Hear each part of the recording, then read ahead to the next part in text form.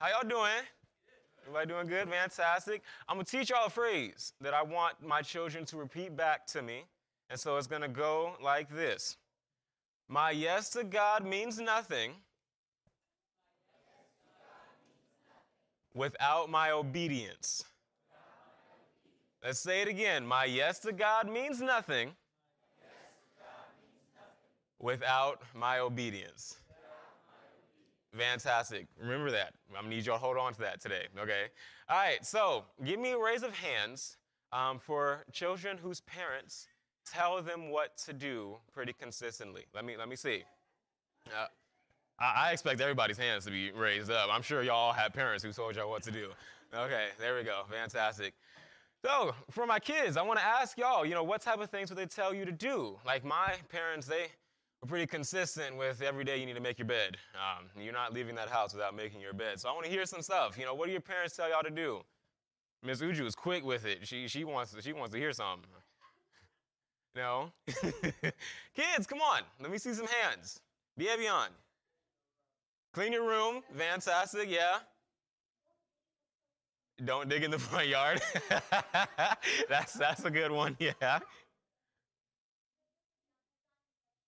Put your pajamas on and brush your teeth. Fantastic. Yes, please. Don't have a dirty mouth. That's not fun. All the way in the back. Take care of your dog. Oh, they're teaching you responsibility. That's great. You're gonna be doing pretty good. Okay, fantastic. But yeah, that's what we got. One more. Go ahead.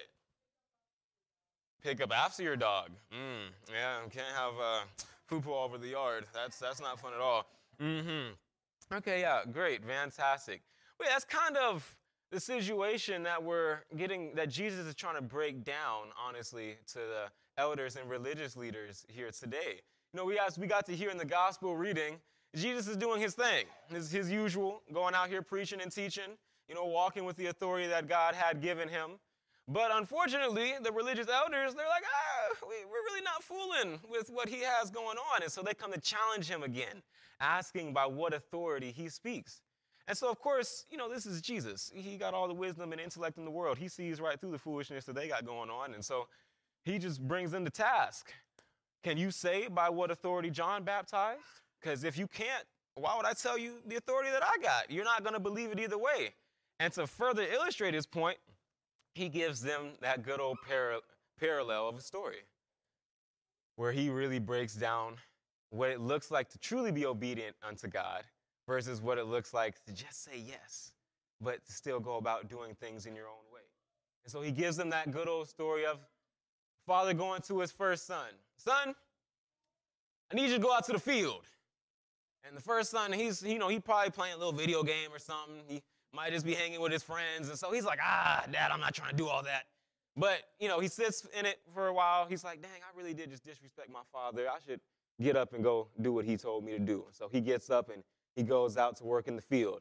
The father, he was like, my oldest son, he don't want to do what I asked him to do. Okay, let me go see the younger one. The younger one, he hanging with his boys. They're having a good time, just chilling, laughing it up, cracking it up. And he goes, son, I need you to go out to the field and do some work.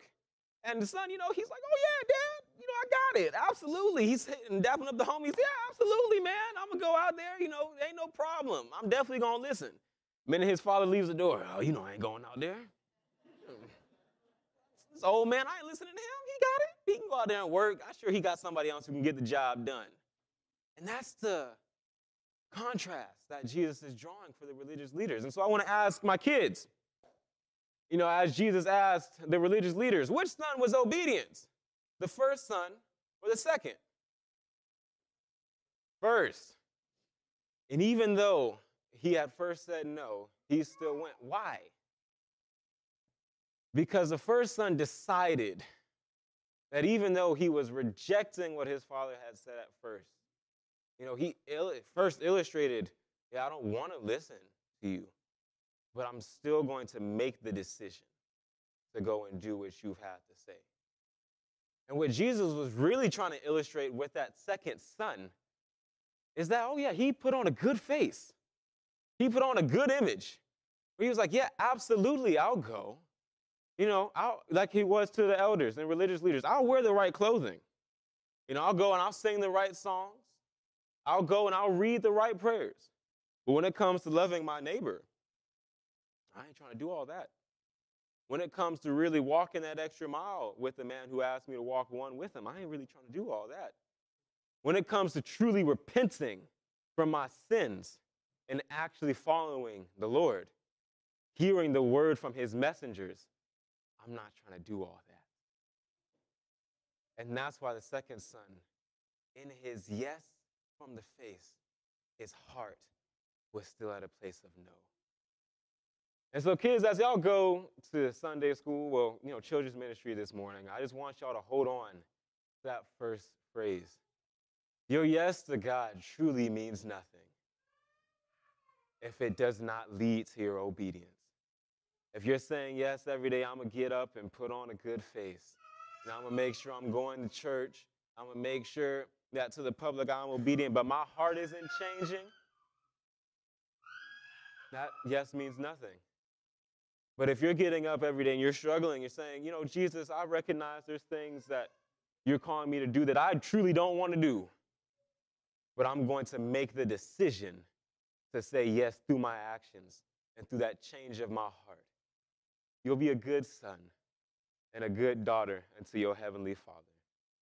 Heavenly Father, please bless these children in their learning this day and help them to be changed by your Holy Spirit from one degree of glory to the next. Amen.